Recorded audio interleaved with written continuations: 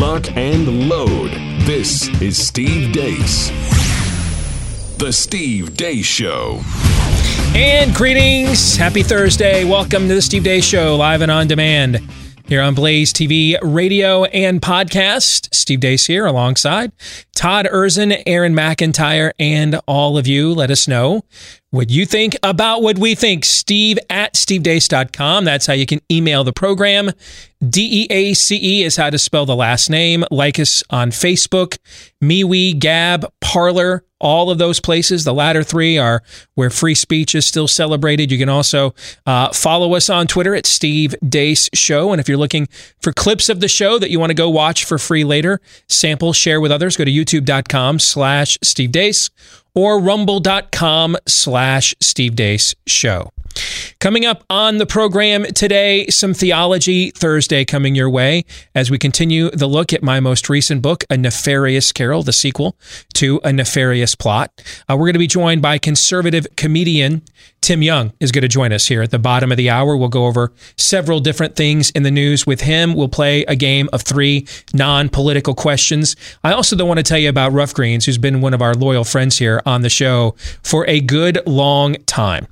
And it if you're not sure, if you haven't tried this with your pet yet, this is how confident that Rough Greens is in their product. Most dogs love this stuff right out of the gate. That was certainly the case with our pet. But you know what? You can have picky pets that maybe, they need a little bit more time because Lord knows they definitely need the nutrition, because a lot of what is coming out of the stores these days for your pet, similar to us, it's just dead as a doornail, stripped of all those vitamins, minerals, nutrients they need. And that's where Rough Greens comes in. It puts all that stuff back into your pet's food.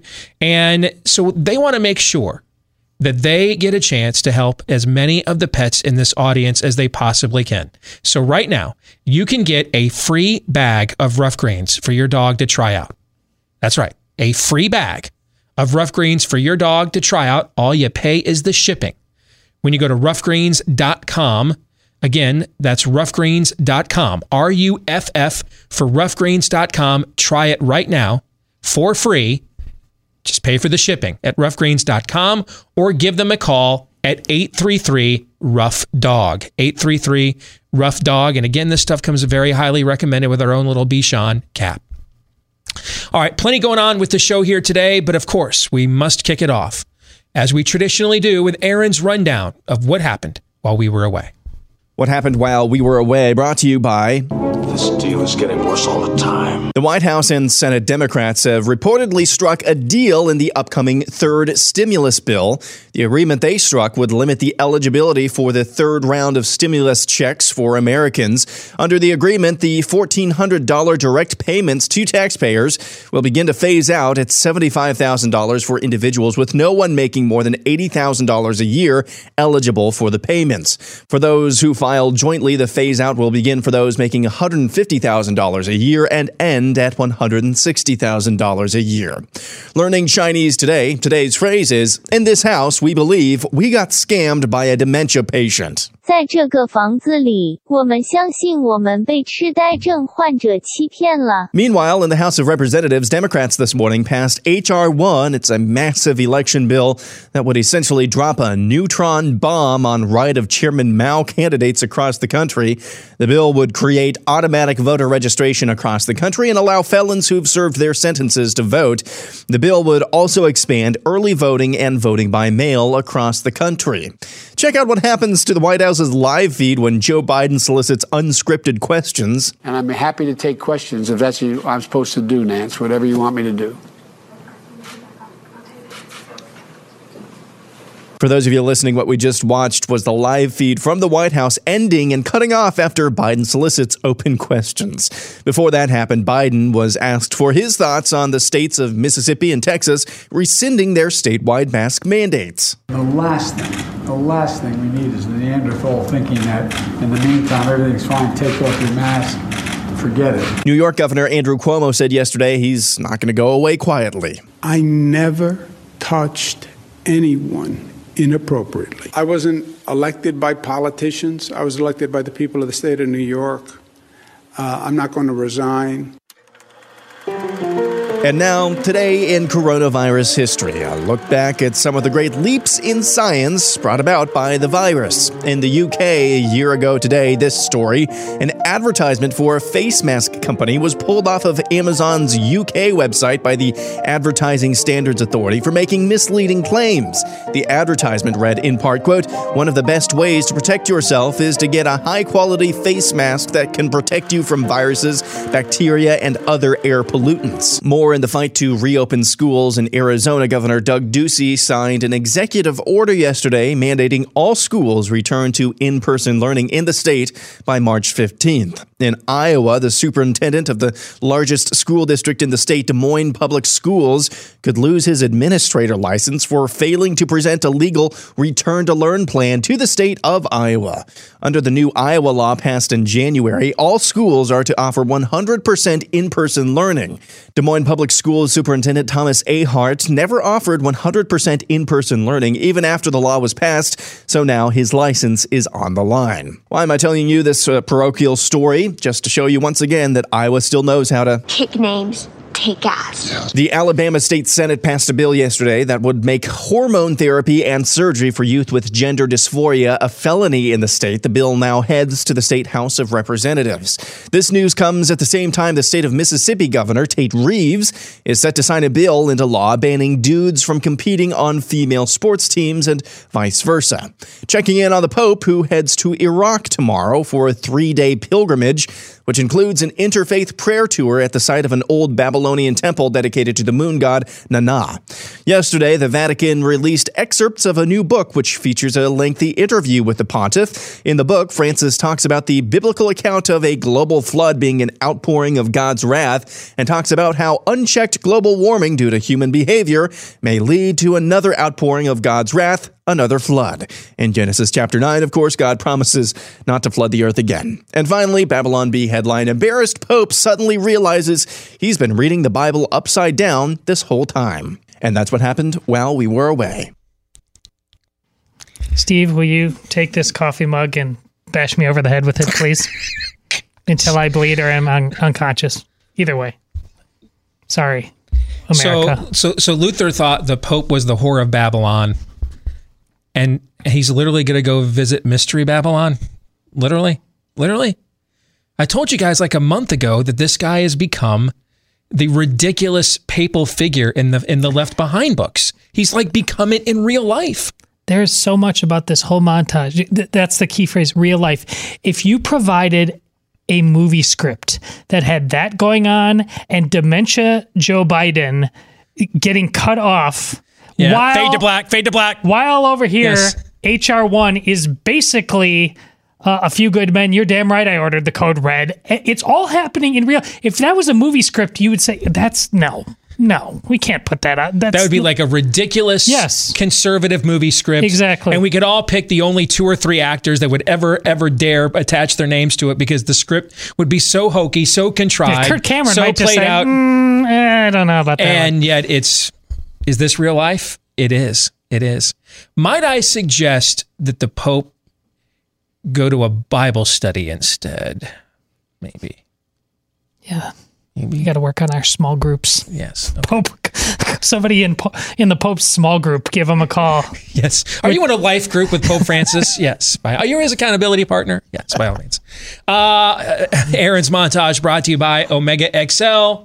If you are struggling with pain, and chances are it's inflammation, if it's in the back, knees, neck, or shoulder pain, it's persistent, it's nagging, stiffness of joints, those can be a part of this as well. Chances are it's because you're losing the fight against inflammation. You know, those pain relievers, those topical rubs, they help with temporary pain relief, no question about that, but they don't deal with what's causing the pain, and that's the inflammation. And if you don't defeat that, it can cause permanent damage. And that's why you want a product like Omega XL, which is backed by 35 years of clinical research. I use this against the inflammation that I fight, particularly as I get older, and I got a little left hip flexor issue as well. Omega XL is what you need to take on the inflammation. And if you want to see the same results maybe that I have, you want to test that out, they'll offer you this. Buy one, get one free right now. Buy one bottle, get a second one for free when you go to omegaxl.com/Steve. Again, that's omegaxl.com newfound.com/Steve, or give them a call. Toll free at 800-844-4888. That's 800-844-4888. All right, let's get to the montage. First of all, on Neanderthals. They actually knew the difference between male and female. So there's that. I know that scriptures tell us not to rejoice at your enemy's folly, right? What about if it's your neighbors? Is that okay then? What if it's your neighbors and you actually like them? So they're not your enemy. I'm really trying to pull a hermeneutical rabbit out of the hat here. So stick with me, America. What if it's your neighbors though, and you otherwise like them?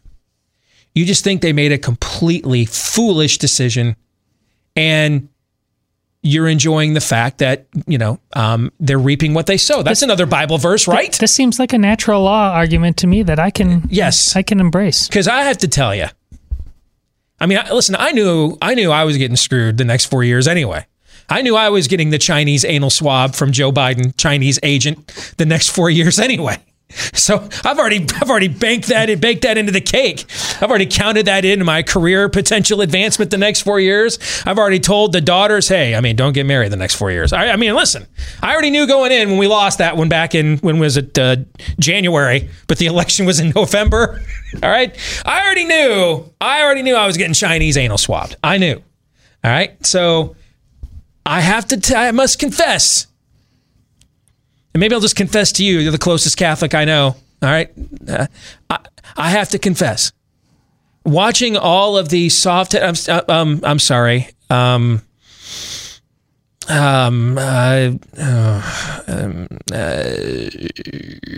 Disappointed. How's that? Watching all of these soft-headed, I did it again. I'm sorry. Suburban voters, our neighbors. It's so bad. My oldest daughter last night tweeted me an Instagram graphic of how these Biden voters are already disappointed. Okay. Watching our soft-headed neighbors.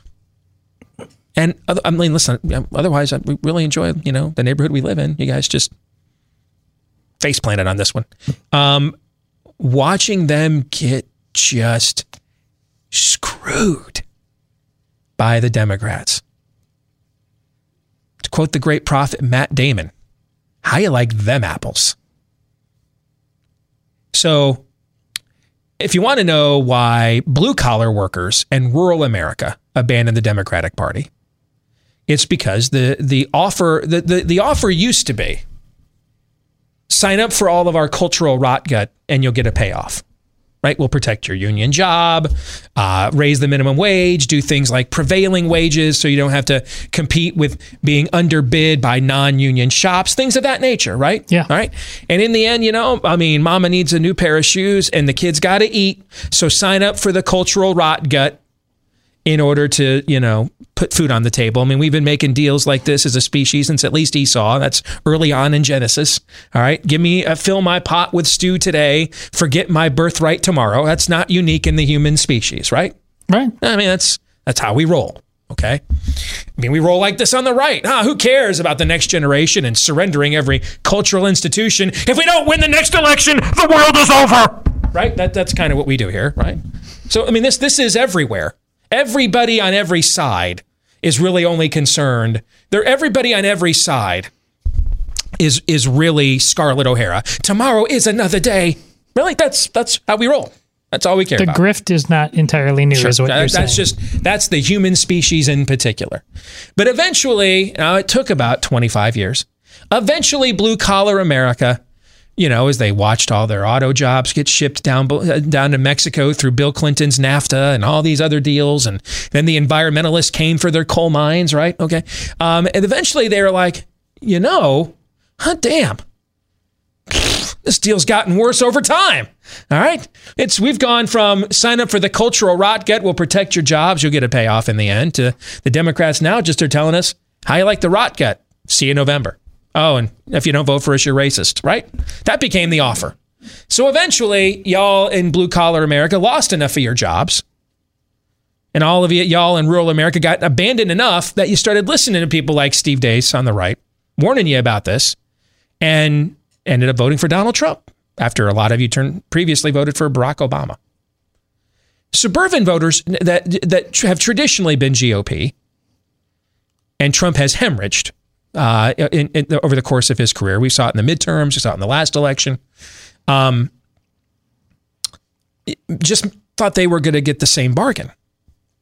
Y'all didn't even get 25 years of lies. Y'all didn't even get a t-shirt.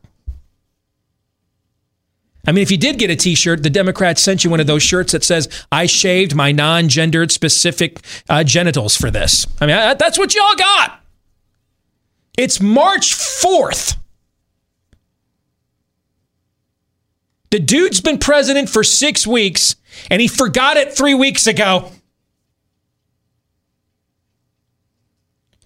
And, oh, by the way, like none of you are getting a COVID check. Sorry. I'm sorry. I shouldn't laugh. Oh, but I'm going to. I am.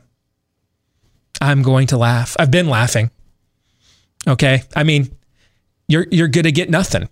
Oh, you'll get something.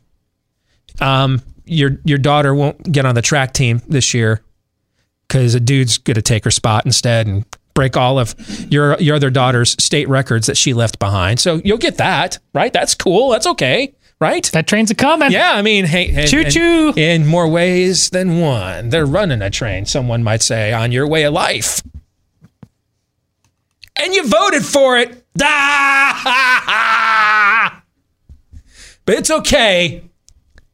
Because Twitter, which you never visited anyway, because less than 20% of Americans have a Twitter account. Twitter is safe again from his meanness. It's all good. It's all good. Enjoy your rot gut. You voted for it. You consented to it. You earned it. Now, kneel before Zod. You have received suburban America. You have received your reward in full. You were even promised a $2,000 COVID check. Now, I kind of need a little bit more to get paid off if it's just me. I'm not opposed to selling out. Just no one's made me the offer yet that it would take to do so. Okay, but it's going to need to be more than $2,000 for me. Y'all aren't even going to get that. Then it was going to be $1,400. And now a lot of y'all aren't even getting that.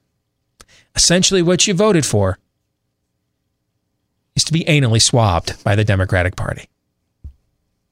You just fell. Oh, I know those rubes, those blue-collar rubes, and those rural American rubes who sat there and loved every second of Trump's mean tweets and cheered him on in his rallies while you sat there with your Keurig machines in the suburbs, can evening as it wasn't safe to watch your favorite cable news shows anymore. Oh, I know.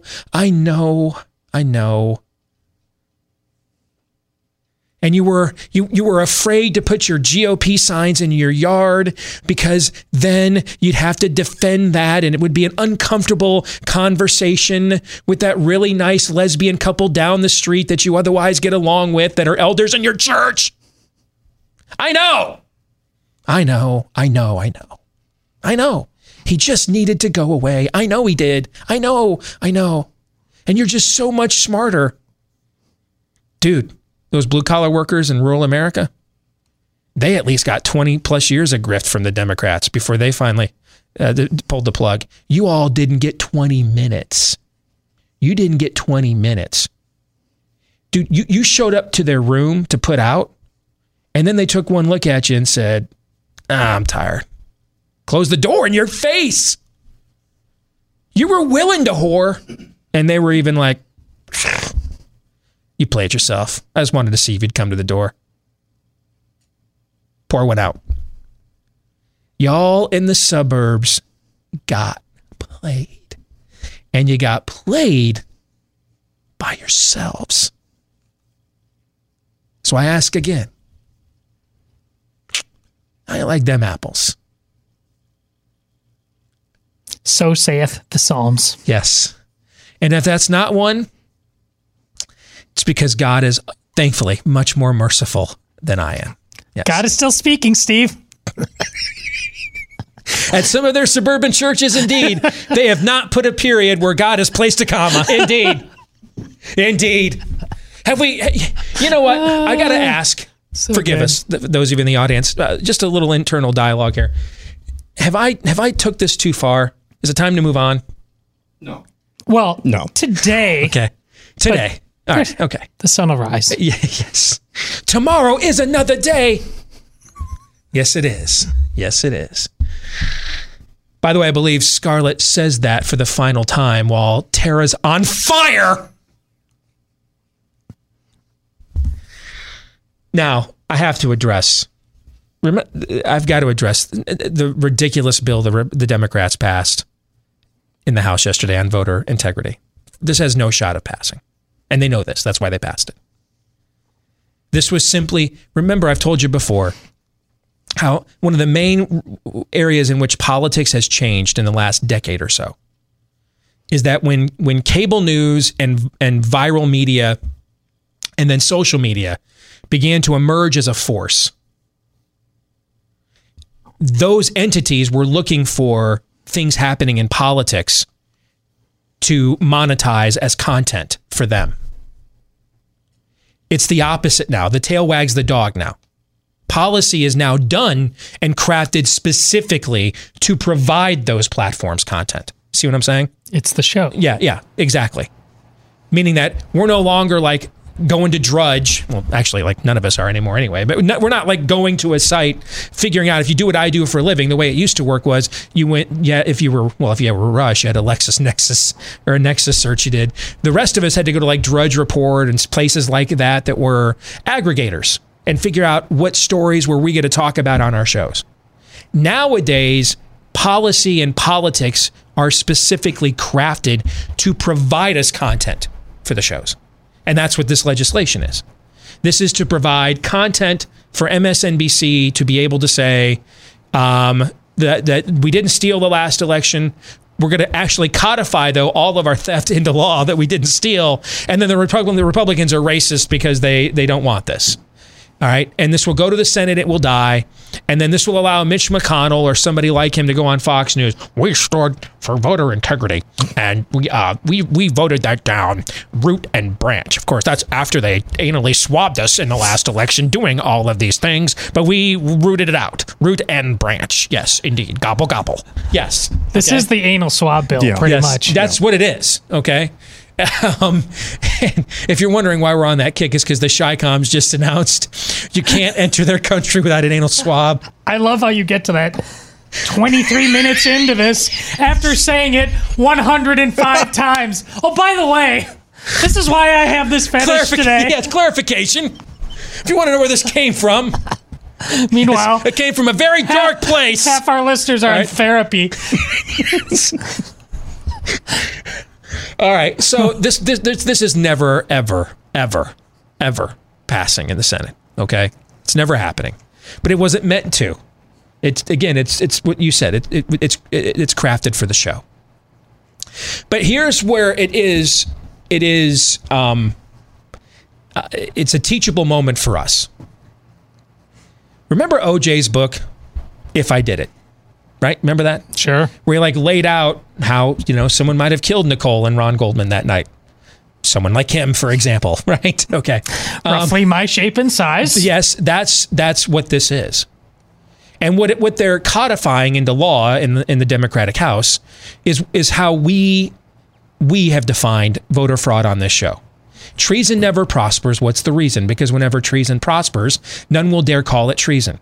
I have no idea. I don't know a damn thing about Dominion machines. I don't know anything. And they're suing everybody in sight. And now they're suing Mike Lindell, who actually has the money to go hire himself some actual attorney. So maybe in that discovery process, we'll get some answers and we'll finally get the missing link of the Dominion company corporate flow chart. I don't know. But I don't need any of that to know. That Dominion's irrelevant. They could have pulled this off without a company like that. Why? Because we gave them the unholy grail of what they've always wanted, mail-in voting. Why does that change everything? Because, as I use this analogy after the election, it's like a football game where one team gets to decide who the referees are, who gets to sit in the stands, and when those people get to boo and to cheer, and then who the replay officials are that determine if what the referees have ruled on the field is correct or not, and just right on down the line. Other than that, democracy swells, Steve. Yes, you're probably not going to lose a lot of games when that's the case. And that's where they're at now. With mail-in voting, they can ballot harvest and conjure votes. And if you say, hey, wait, we've got laws in Pennsylvania that say if we didn't observe a vote, it doesn't count. Well, we changed those laws. Court just ruled. Thank you. You're out. Poor went out. Sorry to hear that. What are you going to do about it? Well, I mean, in Wisconsin, we can't have these drop-off boxes. They were never passed by law. It doesn't matter. This judge says you can, so screw you. How you like them apples? That's what they get to do. It takes the process out of your hands. One-on-one, you walk in, identify yourself, one man, one vote, and walk out. It takes that process away. It disenfranchises you and puts all the power into a system that they control. Every judge, every media outlet, every social media platform, they control it all. And what this bill does, last night, is say, yes, we did it. They skipped OJ. They skipped the OJ. They're not even passive-aggressive about it. Lord Nefarious just dunked the ball in your face. In your face. Posterized you. And that bill should really be called, yeah, we did it. And we're going to codify it in the law, right in your face. A system where we decide what fraud is, what a vote is, who gets to vote, how often they get to vote, when the vote actually takes place, and then when it does not. And we can make all those decisions before, during, and after. And then it's not voter fraud if by calling it that, you're all just banned off the face, you're all just memory hold and thrown off the face of broadcast platforms. Then it's not voter fraud. Who sees it? You know who also was never guilty of voter fraud? The Politburo in the Soviet Union. You know who was also never guilty of voter fraud? Hugo Chavez. You know who was also never guilty of voter fraud? The Uns in North Korea. The Chi-Coms. Never guilty of voter fraud. Because they run the whole system. And that's what the Democrats said last night. Ultimately, they just did in the last election. And if they did have the votes, they would do. They just don't. They're not suspending the filibuster.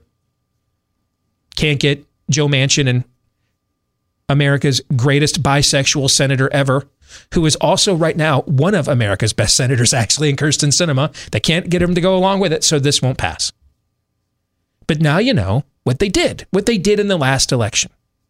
And it didn't require, they could have pulled that off without anything called a Dominion or a Chinese hack or anything else, because they make up the rules as it goes along.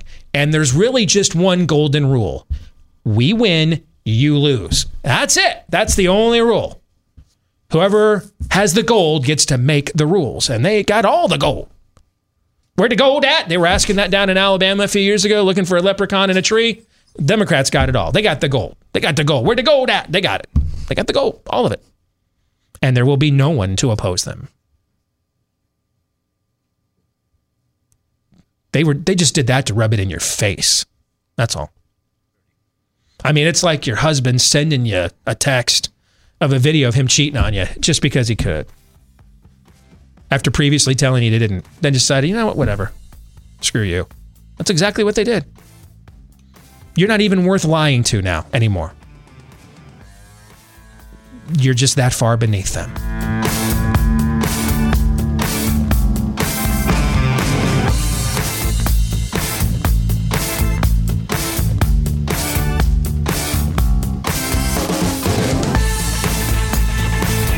And we are back on the Steve Deace Show here on Blaze TV, radio, and podcast. For the very first time, as a guest, let's welcome in conservative comedian commentator Tim Young. It is good to have you with us, Tim.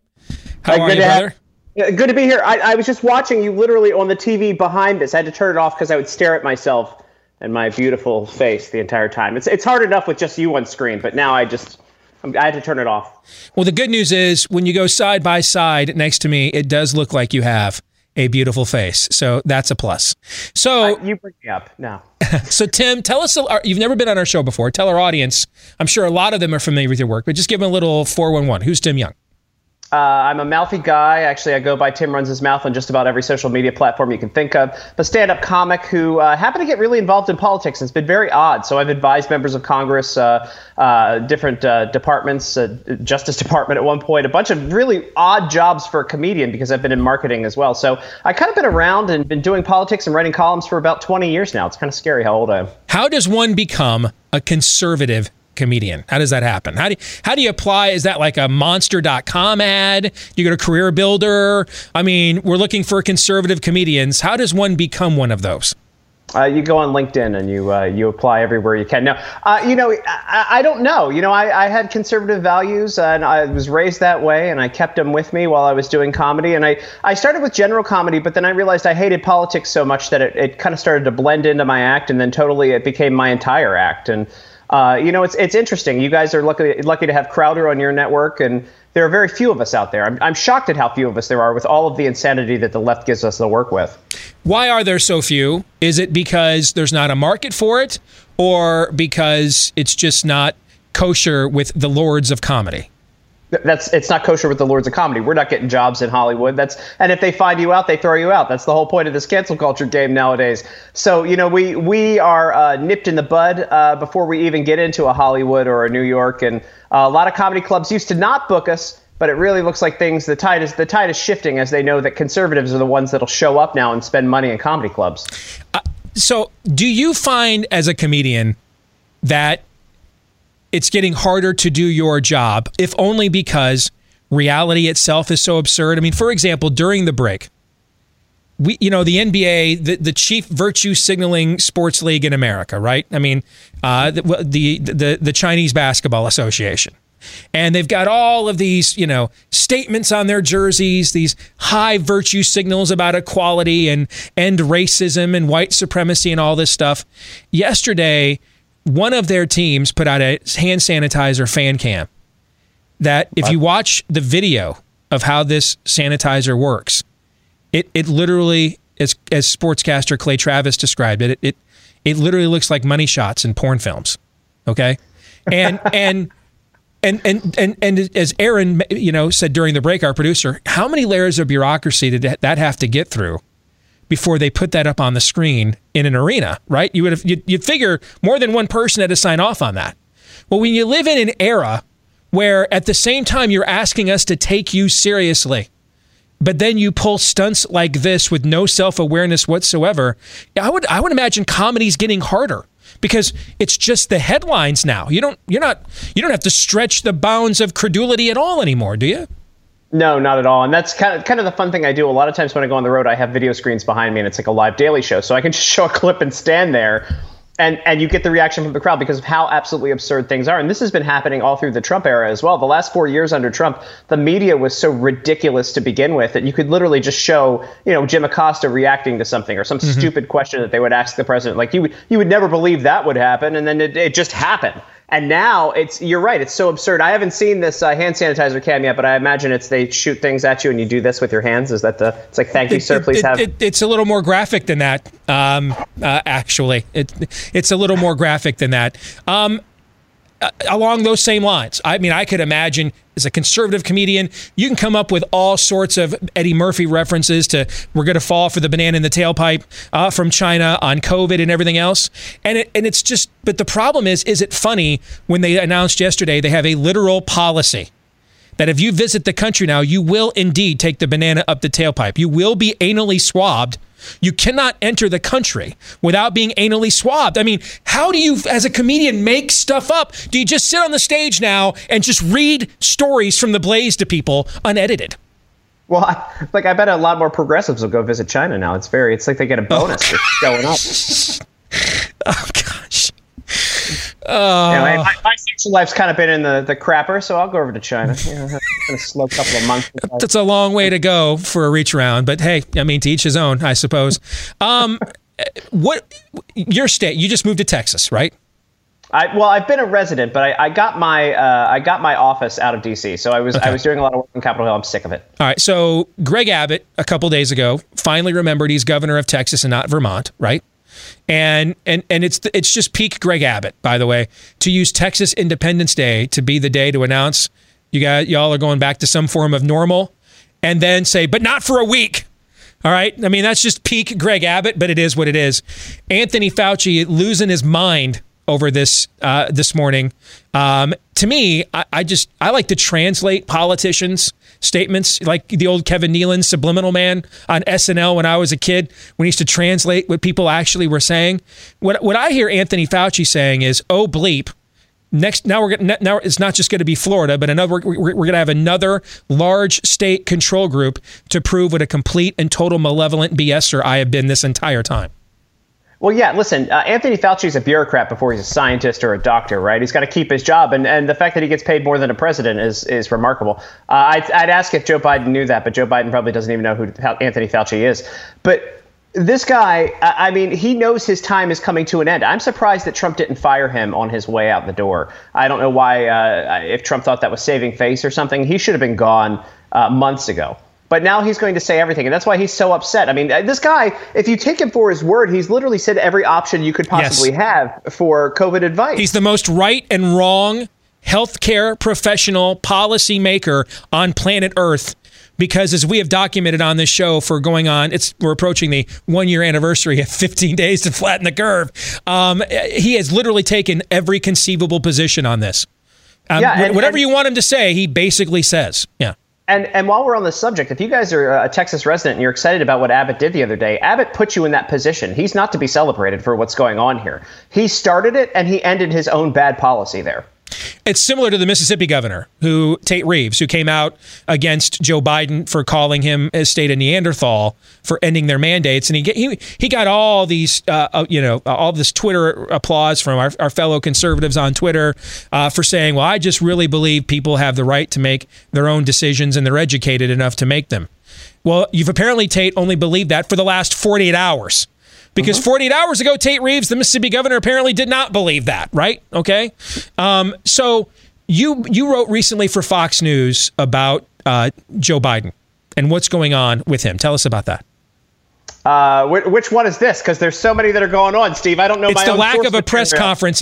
Oh yeah, there we go. It's today's day 44, right? He has not had a press conference in 44 days. Well, that's now if you're a liberal talking about Trump or a Republican, that's dereliction of duty, and clearly he's committed crimes that he's hiding from, and he's nefarious, or he's too sick to speak, which I think is the truth. But all of these claims that would have been going wild. I mean, remember when Melania Trump didn't make a public appearance for 30 days or 28 days because of a surgery? They said she was missing and left him and clearly was upset with Donald Trump's policies. That's how nutty they went just for a first lady. So here's your president of the United States not doing a press conference, not wanting to answer questions because he can't. And they're running cover for him. You don't hear anything about this other than on Fox News, other than the Blaze and conservative media. What's the innocent explanation for why they don't seem to care? They know he's bad. It's actually they're running cover for the guy. Yeah. See, I agree with you. I don't think there's an innocent explanation. I assume you saw the video. Aaron had it in the montage to open the show where he was doing a Zoom call yesterday, and made a statement and then said, "I'll now take questions." And the White House literally went fade to black after he said that. You've seen that video, right? Yeah. I mean, also his gaffes. The last week he made a gaffe where he said a very, very bad word by his little slip up. And I can only imagine what would have happened if Trump would have slipped and said the same word. It would have been the end. There would be marches on Washington. They'd actually need those fences around the Capitol. I think I've tried to make a point to the audience in the last few months that because a lot of them aren't on Twitter like you and I are. All right. About 80% of Twitter. Yes. About 80% of Twitter accounts are from outside the U.S. So Twitter is not other than it's where a lot of the people that make the policies that they live by hang out. For the average American, Twitter's not a thing, really. Okay. I mean, it's just not. But if you understand the way that Twitter works, I think what a lot of our audiences don't understand is the stuff that people like you and I say that the media does not report, that the media ignores, and then we point out specifically what it is they're not reporting and ignoring, they're all on there. They all see what we're saying.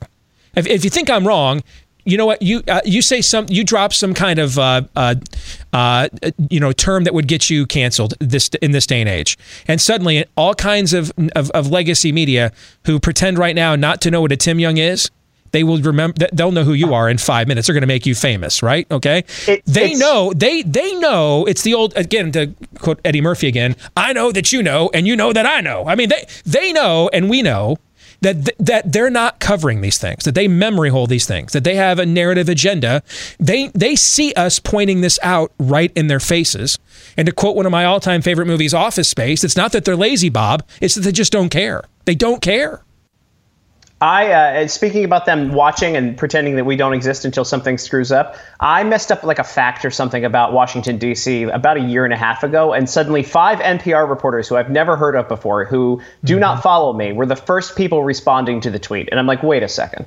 I'm on lists. I must be on lists, and you are too. I'm sure you've seen this as well. We're all on lists in these offices, and they're just waiting for something to happen to make it a story and get rid of us. So how does someone like you... How do you survive in that kind of environment where they're looking to pounce at any particular time? No one is perfect, right? We understand if we're getting into this business of any form of conservative commentary, we understand that we have to do a level of diligence that the opposition doesn't. That's the cost of doing business. We could find other more boring ways to make a living. So we're not victims. We signed up for this. We know this, okay? But there is, hey, I know I've got to work harder than my opposition. That's one thing.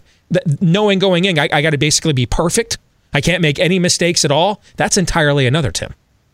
Oh, it's a whole nother level, and you have to work harder. Your brain has to function higher. You have to play protect by their own rules that are constantly shifting. You can't say certain things. Like I say a lot more nasty things on stage than I could ever say on Twitter. And it's just playing by their game, and you have to outsmart them while playing by those rules, which is very difficult to do. And clearly much more difficult than they do. I mean, gosh, if we get a story wrong, if Steve, you get something wrong that you talk about on your show, it'll be headline news from the left. But if they get something wrong, I don't know, Russian collusion, nobody pays attention to it. Final thing I want to ask you about. I've told politicians I've covered on our side or worked for in the past that a lesson we needed to learn from the left is that if it's funny, you have permission to be extra vicious. That things you may say that would just be, in the arena of ideas back and forth in order to deconstruct your opponent, that may make people wince. If you can say, Jane, you ignorant slut, and make people laugh while you're saying it, there is permission there to degrade your opponent that you don't have in just a straight up argument. Can you speak to that as a conservative comedian? I mean, I'd love to say that on stage. I'd love to say it in person. The moment I say it on Twitter, I'm banned forever. That's just how that works now. They are limiting the ability to even be funny.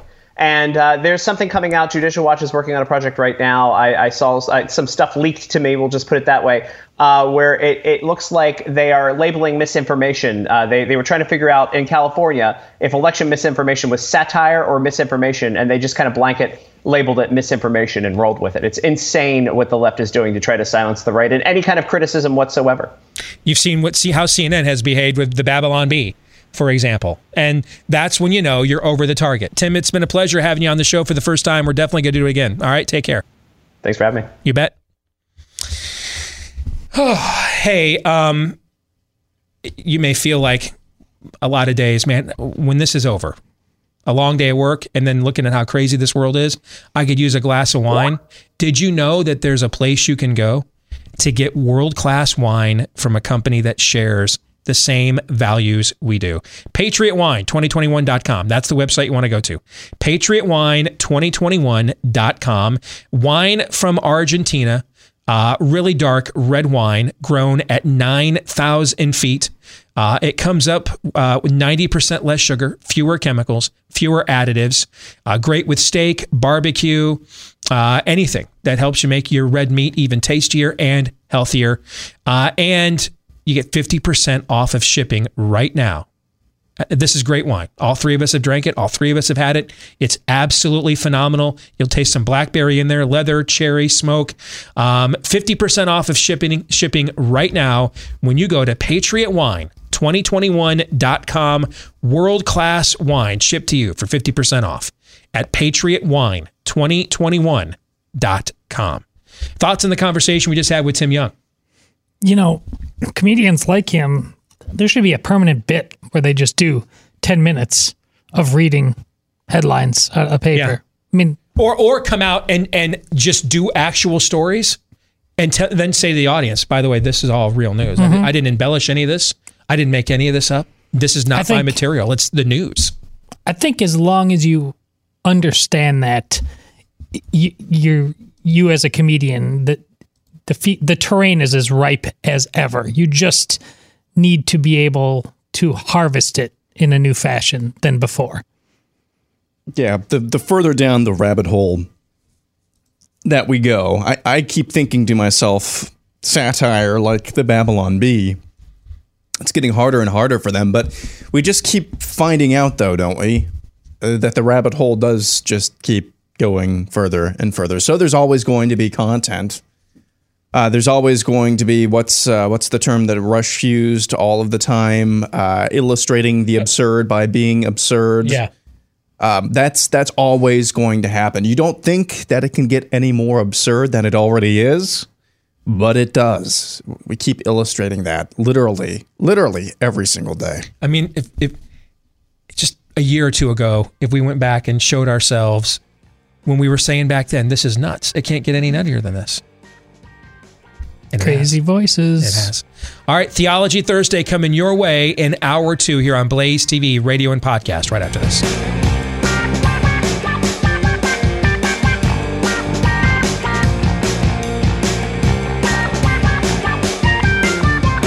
And greetings, back with hour 2, live and on demand on Blaze TV, radio and podcast. Steve Deace here with Aaron McIntyre, Todderson, and all of you. Let us know what you think about what we think via the stevedeace.com inbox. You can email the program, steve@stevedeace.com. That's DEACE. Like us on Facebook. Follow us on Twitter @Steve Deace Show. And then there are the alternatives where free speech is still celebrated. You can look for us. Look for Steve Deace on Gab, MeWe, and follow @Steve Deace on Parler, which is the official. And we share as much of our COVID stuff everywhere else as we can. But the one place we know and where we have the second largest following is on our Parler account. So we are guaranteed to share all of our COVID stuff there that you do not want to miss. Follow @Steve Deace on Parler. If you're looking for clips of the show that you can watch for free and then hopefully share with others to help us get the word out, go to youtube.com/Steve Deace or rumble.com/Steve Deace Show. If you're a podcast listener, thank you very much for enjoying the podcast. Please share your enjoyment with the world by leaving us a 5-star review, giving us or hitting that subscription button. If you haven't done either one of those or one of those things yet, please do them both and repeatedly, if that's allowed. Thanks to all of you that have done those things for us already. Helps the show to grow and pleases the Mucky Mucks over here at the Blaze as well. They like to see that you like it, which gives us the chance to continue to give you what you like. Theology Thursday coming your way here in a moment, brought to you by our friends over at Built Bar. Just had Built Bar time during the last break. The phenomenal dark chocolate chip cookie dough. It's just incredible, man. I mean, this is the best protein bar you've ever had and the most nutritional candy bar you've ever had. Yeah, I know it's a protein bar, but it's better than a lot of the candy bars that are out there. That flavor is phenomenal, but there's well over 20, all covered in real chocolate. You won't believe it, but it's true. 160 calories or less, 3 to 5 net grams of carbs, up to 20 grams of protein in every bar. The hard part will be it's easy on the tummy as well. And a lot of protein bars that may also taste good, not as good as this one, they're not as easy on the tummy. But this one is, which means you're going to be awfully tempted to not pace yourself. But you need to, all right? You need to, trust me. Everything in moderation. If you want to give it a shot, or you want to give it another one because you tried it before and you want to do it again. Whether it's your first order or the next one, go to BuiltBar.com, BUILT for BuiltBar.com. Use my last name, Deace, as the promo code DEACE when you go to BuiltBar.com, promo code Deace. Got an email from a guy yesterday who told me, I was dubious. I gave it a shot. You're right. They're great. But there's another thing too. My family loves these, even though I'm the only one that eats them, because I was eating a bunch of Atkins bars and they gave me really bad gas. And now they don't have to put up with that anymore. So there you go. Built Bar miracles. Yes. An added extra benefit. They apparently saved one family from the old man's putrid gas. You don't have to worry about that any longer. So that didn't make the script, but I just decided to throw that in for Built Bar because that's how much I enjoy them. All right. BuiltBar.com, promo code DEACE. Let's get to it. Theology Thursday. We have been going through my new book, A Nefarious Carol. It's the novella sequel to the 2016 book, A Nefarious Plot, which we just spent a good deal of time going through again. And now in the sequel, now that Lord Nefarious has successfully taken America down, his boss, the enemy himself, Satan? Yes, Dana Carvey, Satan. Satan comes out from behind the shadows to make America the launching pad for the final stage of his master plan. But for that to occur, he needs a mate. And so he comes to a young woman named Ray one night in a motel room on her own, escaping an abusive drug-dealing boyfriend at Christmas time, estranged from a dysfunctional, hypocritical Christian family, and thinks that he has her cornered into getting her to agree, and he cannot lie to her. She must agree of her own free will to become his disciple, to give birth to his son. In order to woo her, he is emulating her favorite story as a child, Dickens' A Christmas Carol, which of course is about the ghost of Christmas past, present, and future coming to redeem Ebenezer Scrooge. Well, the devil is coming to darkly redeem Ray by taking her through her past, last week her present, and now this week her future. Well, you start off with a new turn at the beginning of this chapter. The devil immediately says, Ray, touch me. In the past, he's been touching her. In order to take her into, her life. Correct. Well, and you don't know exactly what's going on because then several pages you carry out a kind of Ray's internal dialogue. She's, do I or don't I? Obviously, that tension is building up. That's where we're getting, do I say yes or don't I? Now, here's why that's important. Because Ray is a woman, and she understands that this isn't the consummation moment of this relationship, but it's the moment that highly increases the odds. You actually that describe it that way. It's the moment before the moment. Yeah. It will highly increase the odds that there will be a consummation moment, right? Okay. Exactly. He's asked her up to his room.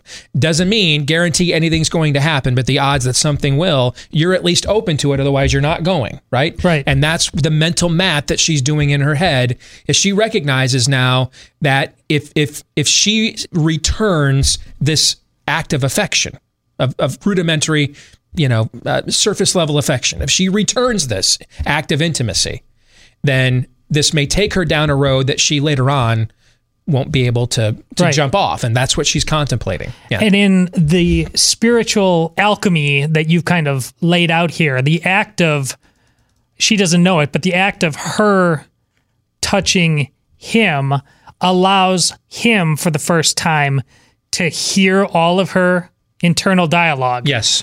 But there's a trade-off there, because for the first time also, and he needed that information. He needed to know now, how close am I? Mm-hmm. And then with that information, and she's kind of a little frustrated, betrayed. Wait a second, I'm going to give you back something in return. Now you can feel my emotions by all of this. Now you'd think, does this make him vulnerable? In the past, she was playful with him, or would hear a turn of phrase or a tone of voice or something. Maybe even. Yes. But she never had full access to his emotional state. He's giving that to her, but obviously he's not giving something to her unless he feels he can use that to his advantage. But here's what she finds out about him. What have you said on the show? I want about important to understand we talk about politics, but people's motivations. You've expressed it several times on the show over the years, and knowing why people do what they do, why it's important to understand that. Why is it important? Because you need to understand who's an opponent and who's an enemy. You need to understand who's a wolf and who's a sheep. You need to understand who doesn't know and who doesn't want to know. And then if you're talking about this in the context of three-dimensional thinking, it helps to create empathy, where you now know where the other side is. You've taken. You're not trying to win an argument. You're trying to connect with a person, and a connection requires empathy. So remember that. Remember that the devil wants Ray to know his motivations when she gets inside, and this is what she sees. All I see is darkness, she thought, but I can feel its anger, bitterness, disappointment, sense of betrayal, and something else. I can't quite put my finger on it. A sense that he alone knows what is wrong and what can be done about it. I'm not sure the word for it. And then he steps in. Vindication, my dear. That we almost don't have to talk about anything else. I just gave you a psychological analysis of the devil. But he wants her to know this. Mm-hmm. And it is the truth. You said he'll never lie to her, but this is a full-on, can't hide. Yes. I can't explain this away. This is his truth. Yes. Is what this is. Why? Just go. What is this all about? Because remember, we talked about this pivot that during their courtship, or whatever you want to call it, wooing phase, he made a transition where he began to realize, she could be more than a notch on a bedpost here. She could be more than a birthing unit. She could be an Eve. She could be a helpmate. She could be a partner. She has a level of guile and wisdom I was really not aware of. And she's quick on her feet, and she's got some stones. She's got a set on her too. There's more. He's intrigued by her. Now, he wants to let her in now. He wants her to know the heart of his own heart of darkness. He wants to share it now, because this is a bastardization of a marriage. That's what this is. I mean, what do all of us ultimately as men, what we want from our wives more than anything else? All right, ladies, are you listening? I'm going to tell you. And yeah, I can speak for your husband. You bet I can. Never met him. I don't have to. You know why? Because all men are the same. From the moment they can say mama, dada, or no, to when you put us in the ground, we are all the same. Doesn't matter the belief system, doesn't matter the language, custom, place of origin. All men are the same. We're all wired the same. Now, ladies can't speak for other ladies like this, because women are all the same, but all different at the exact same time, right? That's the beauty of their mystery. But we men are all the same. We all operate according to the following template. What is the game? What are the rules? Who's keeping score? How do I win? That is how every man thinks in every single situation. That is the framework of the thought process of the male mind. And again, doesn't matter what religion, doesn't matter what politics, doesn't matter none of it matters. If he's male, what's the game? What are the rules? Who's keeping score? How do I win? And so since that is how the male mind operates when it's operating in its right mind, I can tell you, ladies, what your husband that you have now, or a prospective husband that you would like to have in the future, what he wants from you more than anything else. And you're going to be shocked to learn it really isn't sexual gratification or fulfillment. That's very important to men, but probably not for the reason you think. My wife will tell you, as a counselor, men don't cheat, rarely cheat, because they're not getting it at home. Wife's no longer interested in sex. And that's especially true the further we get into the amount of pornography and other outlets available for you to just give yourself gratification. That the number one reason a man cheats is he doesn't feel appreciated at home, doesn't feel respected. What your husband wants more than anything else from you is for you to truly know his motivations, his vision, his purpose, why he does things, and appreciate, admire, and respect them. Now, that doesn't mean he's owed that. Like if your husband's a drug dealer, okay? Hi, my husband bilks elderly people. He's not entitled. Let's have some common sense here, okay? He is not entitled to the appreciation and admiration of his purposes and motivations. And I would hope for this audience, we're smart enough to recognize there's obviously a plumb line of right and wrong that we filter all of this through, correct? Of course. Okay. All right. With that disclaimer being said, provided your husband's not doing something evil, what he wants more from you than anything else is for you to truly understand his motivations, purpose, desires for significance, and admire and appreciate that. And then number two, to respect him for that. And to push him, prod him in those areas. Be proud of him when he achieves them. The act of sexual gratification with your mate for a lot of men as a husband, if he didn't want those things, if sex was just merely an act of gratification for him, he wouldn't have gotten married. There's just too many outlets to get it being single. Aaron, you were just single. Are there a lot of outlets just get that being single or released today? Do I need to even date a woman for that today? That's what a lot of people think. Yeah. So one thing you can find for sure, a guy, and chances are in this culture, is only getting married because he wants those things. Because sexual release by itself doesn't provide that need, doesn't fill it. And then the fact that you then accept him and are the vehicle for his sexual gratification adds to that.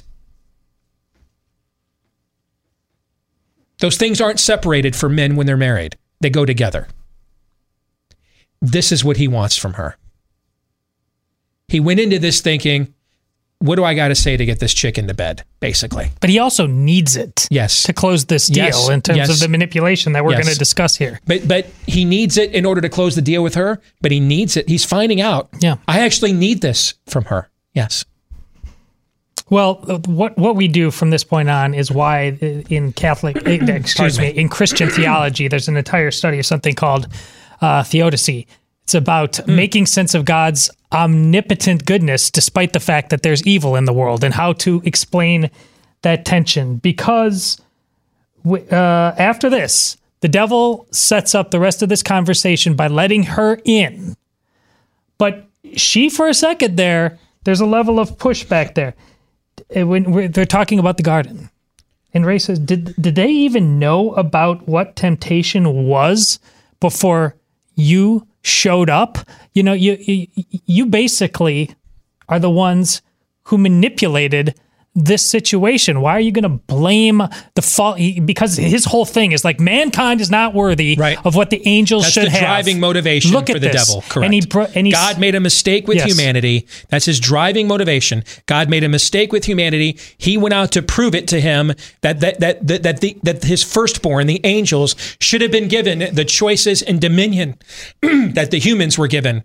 And that when he showed God his mistake and folly with humans and how easily they fell, that God did not appreciate him, essentially pointing this out to him, but banished him and his minions instead from paradise for doing so. That's the driving force of the driving motivation of the devil. And it was so important to him that he tells me, I broke God's law, his rules for the first and only time. I had to make him understand this. It was that important. Well, she kind of calls BS on it when she says, did they even know what temptation was? I mean, wouldn't this thing just be on autopilot and tell you through the sabot in the machine? And here's where this is the alpha and omega of this whole chapter. The devil says, wait a second. I know you think you got something there, but how did an all-knowing God create something in his image that was so temptable? He said, I see you and I raise you. And so the vulnerability that he allowed her to appreciate all of a sudden, Ray and him were simpatico because she could relate to that on so many levels in her own life. You call this the devil's retcon in the book because he says, I'm not the issue. Yeah. He, capital H-E. Yep. God is the issue. The devil basically is saying, hey, I did not entrap these children into buying crack cocaine. Okay? I mean, they chose to buy this. Yeah, I offered it to them, but I didn't make them buy it. I didn't put a gun to these kids' head and say, hey, buy my crack. They chose to do this. You're a bad parent.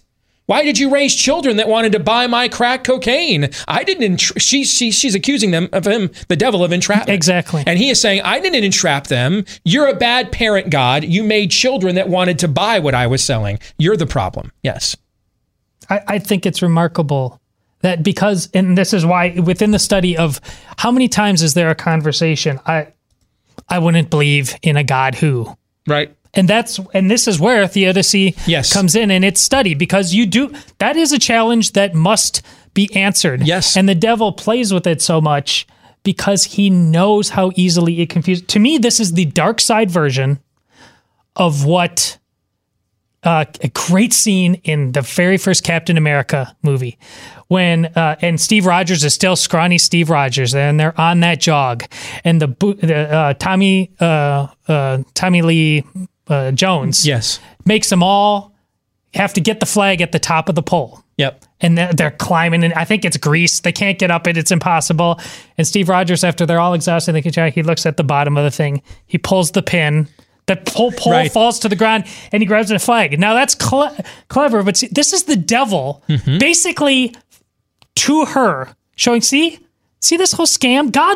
Look at what God has you doing. He says you're the greatest thing in the world. He knows you're not. And then he tells you to go climb this pole, and he knows it's impossible. Right. It's all a scam. Here, I'm going to pull the pin for you. And all she's like, show me everything. He has her. This is the crucial moment in this whole book. Yes. Right here. Yes. Because it's the first time that she has directly challenged his narrative. She's been skeptical of it, but this is the first time she now directly challenges his narrative, and he comes back with a whopper of a comeback, right? But what you're seeing here is that the devil is the archetype for our own rejections of God. You're right that theodicy is one of the greatest challenges we have as believers to answer questions like, why is there suffering in the world and things of that nature if we have a just God? The reason why I say, though, that, because when these things have come up in the past, I've pointed out this really isn't that hard. It's not hard. It's actually, the answer's very simple. It's just not easy. Because what the devil does here is he doesn't just exonerate himself. He exonerates humanity at the exact same time. See, when we challenge the goodness of God, we do the same thing. We do it by making ourselves to be bystanders. Hey, I want the freedom to make my own choices. I do that. It blows up in my face. God, why didn't you stop me from doing this? What kind of a God would allow my life to fall apart like this? Right? Okay. Who's exempted from any responsibility in this equation whatsoever? We have exempted ourselves. Where does that come from? Adam says to God, well, it was this woman you made me. I wasn't doing anything, right? Okay. And this is our legacy. The devil does this exact same thing. He exempts himself from any accountability in this process whatsoever. And that is the archetype for then what we will do with these questions. Exempt our own actions, our own choices, the consequences for them. We exempt ourselves from all of that and put all of the blame on God. So we're victims together. This is victimology 101. And then I want to return to it because remember, when he makes himself vulnerable and she conceives, I can feel anger, bitterness, disappointment, sense of betrayal, something else. And then he comes in vindication. We keep hitting on this theme, but this is victimology. This is progressivism. I don't think that can be stressed enough. And that should be chilling considering every day we wake up. And we just had a comedian on, to talk about how silly this is. But the level of victimology that now she and him are tied to one another, that's why our nation looks as mad as it does, and it believes the things it Everybody does. thinks they're deserving of some form of vindication. Yes. Yeah. God promises you no vindication. God promises his people victory, but vindication is of the ego.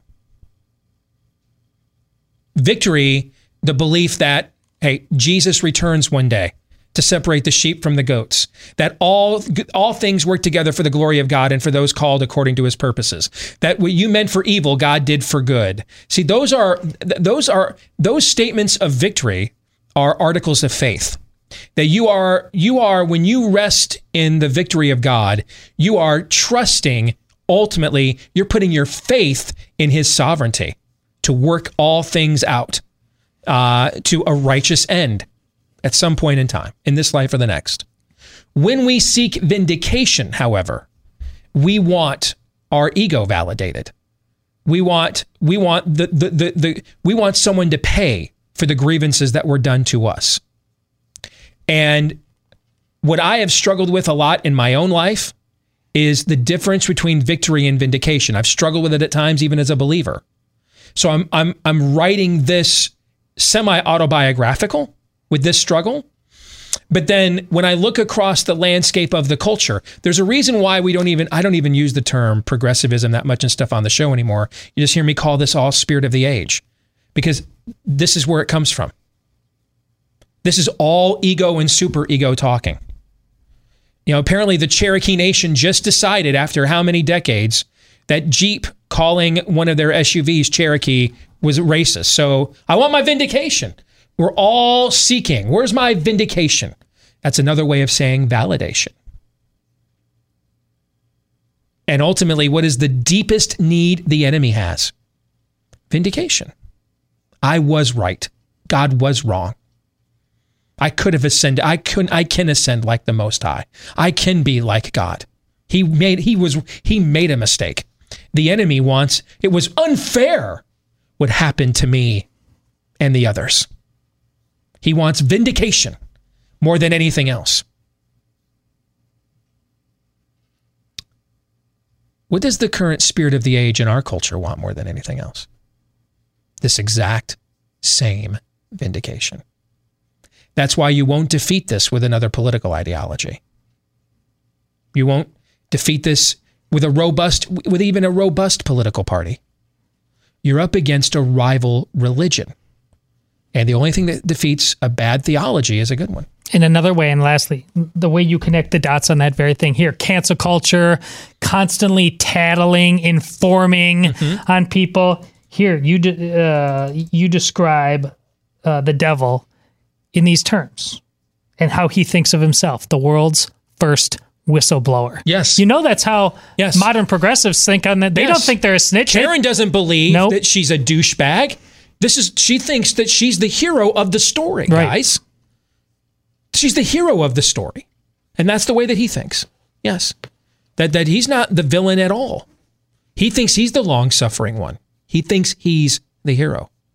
And what he wants now, if Ray's going to be more than just a birthing unit, then if she's going to be his partner, he needs her to see that then. He needs her to respect, admire, and appreciate his driving purpose and passion and share that with him. That's what he wants from her now. Well, I think this chapter, because this is it. The future's been seen. Now, next week, we talk about the offer, the close. This is, if you're having these conversations in your real life about theodicy, you may not be at a precipice in terms of meat and potatoes right there. Your life goes one way or the other off the cliff, but you often are determining a trajectory for yourself and how you handle those questions. And if you're heading toward the cliff or if you're heading to the salvation, it may be tomorrow, it may be the next day, you don't know. But this is very often where the rubber meets the road on these kind of questions. And that's why, in terms of the future in this chapter, that's the nature of the conversation that the devil has. One of the things I am concerned about when I think you have to scout yourself and your team at least as much as you scout your opponents. When I self-scout our side, and there's a reason why I brought up my own struggle with this first, because I got my hand in the air. I struggle with this. Okay? Frankly, you might have heard me struggling with it in the very first segment of the show, having some of these arguments with some of my suburban neighbors, friends, churchgoers, telling them you're making a Faustian bargain here, man, and that story never ends well. And then to see, hey, I'm vindicated. I was right? Yep. Okay. This is why. This is I think this is one of the main things holding us back on in what's left of America, is we don't desire victory, but vindication. Own the libs. Flip their phrases around on them. Give me a funny. Give me a headline, something, a talking point. Give me a talking point. I want to win that argument. Even a lot of the emails I get from people. Now I'm starting to get more about how do I do what we believe, but a lot of the emails I used to get were, hey, this person's saying this to me. What do I say back? And those exchanges are important. That's part of the process of obtaining victory. But if they're a means to an end, one thing. But if they're the means of the end itself, it's meaningless, right? Right.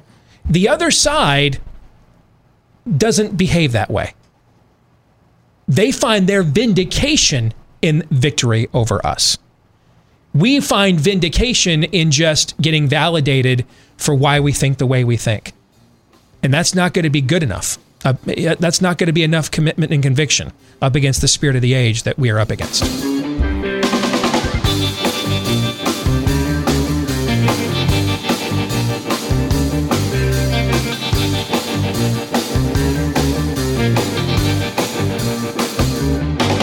Got some great news to share about our friends over at Patriot Mobile. They have just expanded their coverage dramatically, which will make it easier for even more Americans to dump the big name carriers who charge you way too much anyway while donating your money to leftists. And you too can partner with Patriot Mobile because they never send a penny to your enemies. And they will never silence you, and they're America's only Christian conservative wireless provider. You can make the switch with confidence because you're going to get the same network as the large providers, but they're going to charge you less. Switching is easy. Keep your phone number, bring your own phone. You can even buy a new one if you'd like. Build your own bundle right now with multi-line discounts. Save even more if you're a veteran, first responder. You save even more. On top of all the other savings too. Just go to patriotmobile.com/Steve to make the switch. Ask them about getting a free premiere activation where they set up the phone for you and a special gift. When you go to patriotmobile.com/Steve or call them 877-367-7524 or 972-PATRIOT. That's 972-PATRIOT. If you're driving right now and you can't text or anything of that nature, 972-PATRIOT or patriotmobile.com/Steve. I think there's one more thing in this chapter we have to address before we move on to 3 non-political questions. We need to address how the chapter ends. All right? When the enemy is showing Ray her future, and this is the future she will have if she joins with him. All right. The final pitch he makes, what does he show her? Well, it's she feels like she's standing on top of the world. And she sees people moving freely throughout the earth. Heard a common language. Saw relationships of all kinds affirmed just as they were. She tasted clean water and smelled clean air, the likes of which she doubted could be found on the earth as it is now. She witnessed technological advancement well beyond what the world currently has. What she didn't see any flags, wars, prisons, homeless, injustice, no strife, no division, nor were there any churches. In fact, the only thing close to religious expression she saw was a great multitude bowing down to a tremendous statue. And at that, she felt emotion like she had felt never before in her entire life. She describes it was a clean, untainted emotion. And then she asks, who is that statue? And the devil says, our son. So here's why he showed her that. I think a lie that a lot of women in our culture have bought into today, and I even see this in the church, this idea that I could be Cosmo and Proverbs 31. Maybe you can. Nothing wrong with, wanting to look great and on the outside and be great on the inside. There's nothing wrong with that. But I think a lot of women in our culture have bought a lie that they can achieve anything and everything. You can't. No one can. And the amount of pressure you put on yourself, take it from the guys, okay? We bought that lie a long time ago. How many families have we destroyed in the history of our side of the species pursuing that lie? Sure. How many wars have we started pursuing that lie? No one can do anything or everything. We all have our limits. We all have our part to play here in history, as in his story. That doesn't mean don't aim for greatness and things of that nature. But I think there's a lot of women that are unfulfilled in our culture because they have bypassed the primary means by which they would achieve that legacy and significance in order to pursue a counterfeit version that is largely uncatchable. I mean, you're a hamster on a wheel. It's impossible because you can't accomplish the task that you think you need to. Yes. And ultimately something's going to suffer as a result. What Ray is being offered here is the wholeness of her femininity by knowing that she's not just going to give birth to, but going to raise, nurture, mold someone who's going to change the world. He is affirming her deepest feminine yearning, desire, the maternal one. Ultimately, that is the number one. Did I say only? Did I say only? No. But it is the number one way that women are designed to achieve significance, is the unique gift that you have of giving birth to the next generation, that they come from you. And just like he wanted Ray, he's now asking Ray to meet his deepest need. He's now trying to meet hers. This is very much a legitimate wooing process. It's just all from the dark dimension. It's just all with warped motivations. It's the upside down, okay? But it's pursuing all of the same goals, all of the same purposes, just from the other side of the looking glass. Yeah, it's hell's annunciation. She's Mary for hell. Yes. That's exactly what he's doing. He takes her to the top of the world. Where do you think I got that notion from? What did I borrow? Has the enemy ever done such a thing as this before, for example? The three temptations. Yes. Yeah. And so we spent a good deal of time talking about ultimately what drives men. You know, the number one most influential woman in this world in my lifetime is Oprah Winfrey. And for all the things I don't agree with her about ideologically, she done a lot of great charitable work, a lot of phenomenal philanthropic work. Yes. Has she helped a lot of people in this world who otherwise weren't getting help? I think so. Should we acknowledge all of those things and be grateful and honor them? Yeah. But she's also forsaken. Think about this. She's the number one female role model in this world in my lifetime. And yet, of her own volition, not because, and I know women that I'm close to, friends with, that are struggling to find a man worthy of them in this era. Trust me, you will have a lot of sympathy from me. I'm well aware of the sad state of masculinity in our day and age. Okay, that's not what we're talking about. She knowingly has forsook the two most important. I didn't say only. But the two most important ways women were designed to achieve significance in this world, as a wife and a mom. She knowingly did so. It's not that she couldn't have children. It's not that she couldn't find a guy worthy of her. She knowingly made these choices.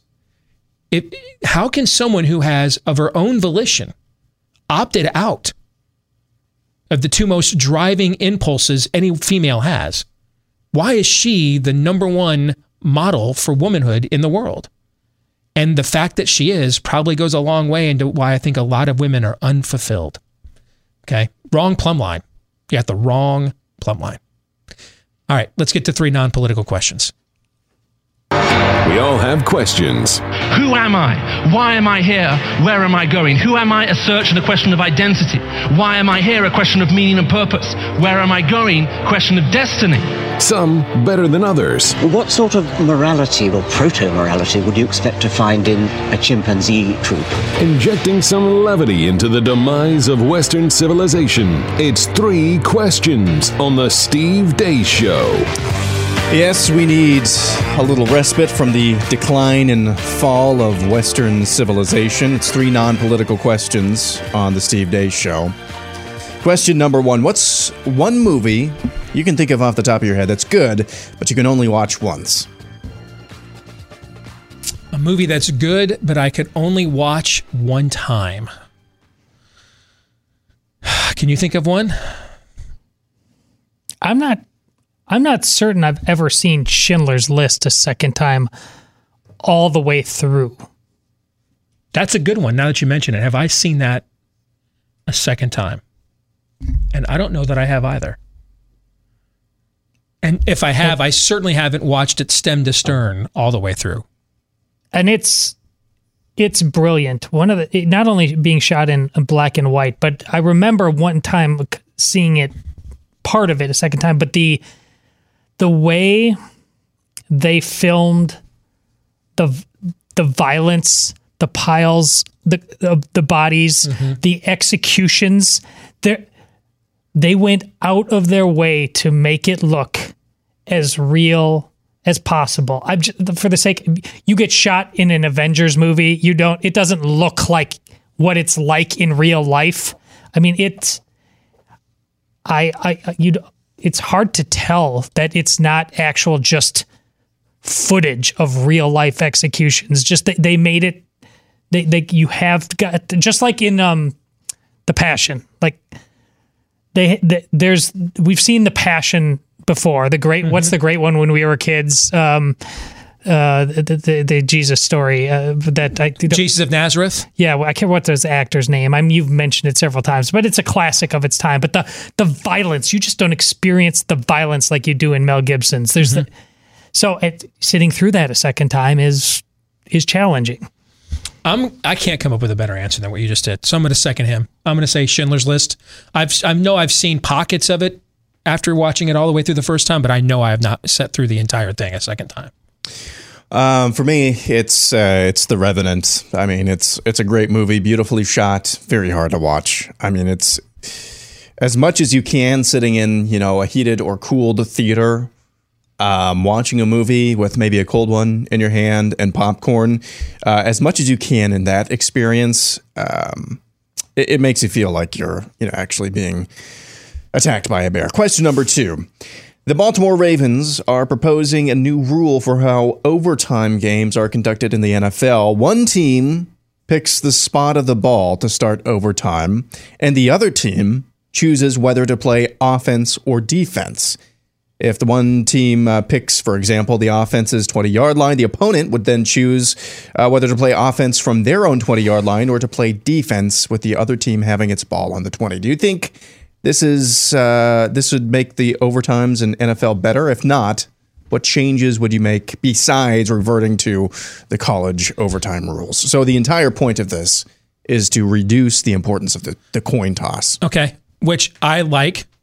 Now, I mean, since you took the rule that I would do, I think the college football overtime is perfect. Not perfect. It's ideal. I would move the ball back to the 40 so that you're not without getting any yards in field goal range. You know what I'm saying? Yeah. I've at least got to get, for a college kicker, I've at least got to get one first down to really be confident I can make a field goal. So I'd move the ball back to the 40, but I'd keep all the rest of the college football overtime rules exactly as they are. I'd put them in the NFL. But since you didn't give me that option, I love the idea that this is thinking about how do we remove the importance of the coin flip? Because the way it works now, it used to be whoever just scored first one. Now, if you win the coin flip and score a touchdown, that's the end of the game, right? And if you get a field goal, the other team still gets the ball. So I love the idea. I see how John Harbaugh is working here. I would support. No. Okay. You're right about the coin flip part of things, but this is what people do these days. The answer's right there with college football. And everybody. But he told me I couldn't have that option. I know, okay. But this is what everybody does. They get in a room and they just I've got to make, because I'm the people we've been waiting for, and I'm smart. Stop it! It's so annoying. How is this even a DH in the National League? I'm sorry, that's how that guy. This is no. Any idea is better than this. Look at how long it took Aaron to describe it, just so we could understand it. Well, part of that was he took the option off the table he knew I was going to take, which was, if you're going to change it, just go to the college rule. To me, that's the best way to do it. So I know what this isn't. How would you change it, Todd? Without going to college? Just play a full 15 minutes? I'm Neo. I refuse to accept the terms here. This is nonsense. Breaking the rules of 3 questions. All right, as Aaron is contemplating his third question, reminder, if you're looking at getting involved in the real estate market, particularly during these unprecedented times, Bing. Make sure you do so with our friends over at realestateagentsitrust.com. That is a company started by Glenn Beck and some of his associates who were victimized by real estate agents who promised the moon and delivered far less when needed the most. They don't want the same thing to happen to you. That's why they have set up this referral service all over the country to help you find an agent whose track record of success is fully proven or fully vetted and proven. Otherwise, they would not get listed. They understand they work for you, not you for them. So if you're looking for a real estate agent you can trust, the name kind of says it all. Go to realestateagentsitrust.com. Again, that's realestateagentsitrust.com. Here, Aaron, because I accept the sanctity of the rules, here's a much better idea. Thank you. I was going to mercilessly mock you. That's fine.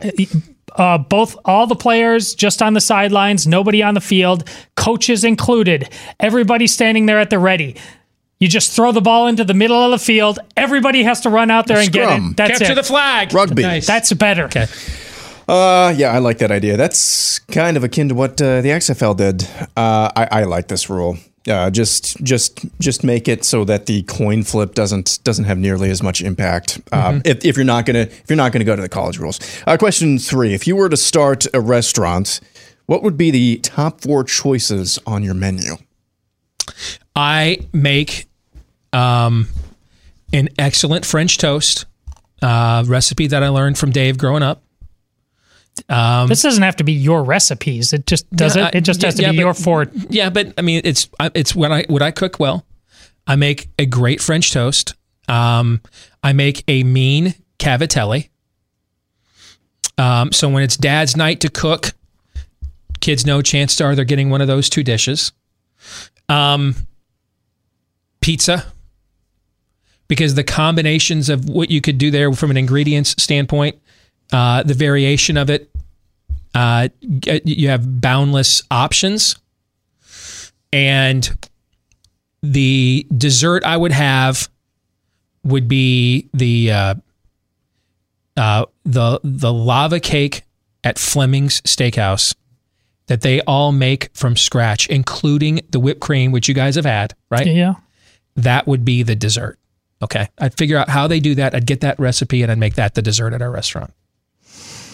Buffalo wings, steak, potato, vinegar shots. Let's see, 4 things usually. Yeah, Mount Rushmore, of course. Yep. Buffalo wings, steak, Reuben sandwiches, and vinegar. I do smoked burgers, probably hot Italian sausage. Steaks, rare only, and then for desserts, I don't know, maybe Swedish fish.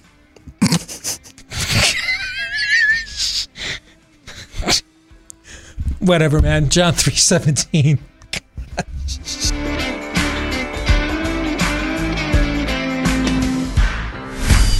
This is Steve Deace on the Blaze Radio Network.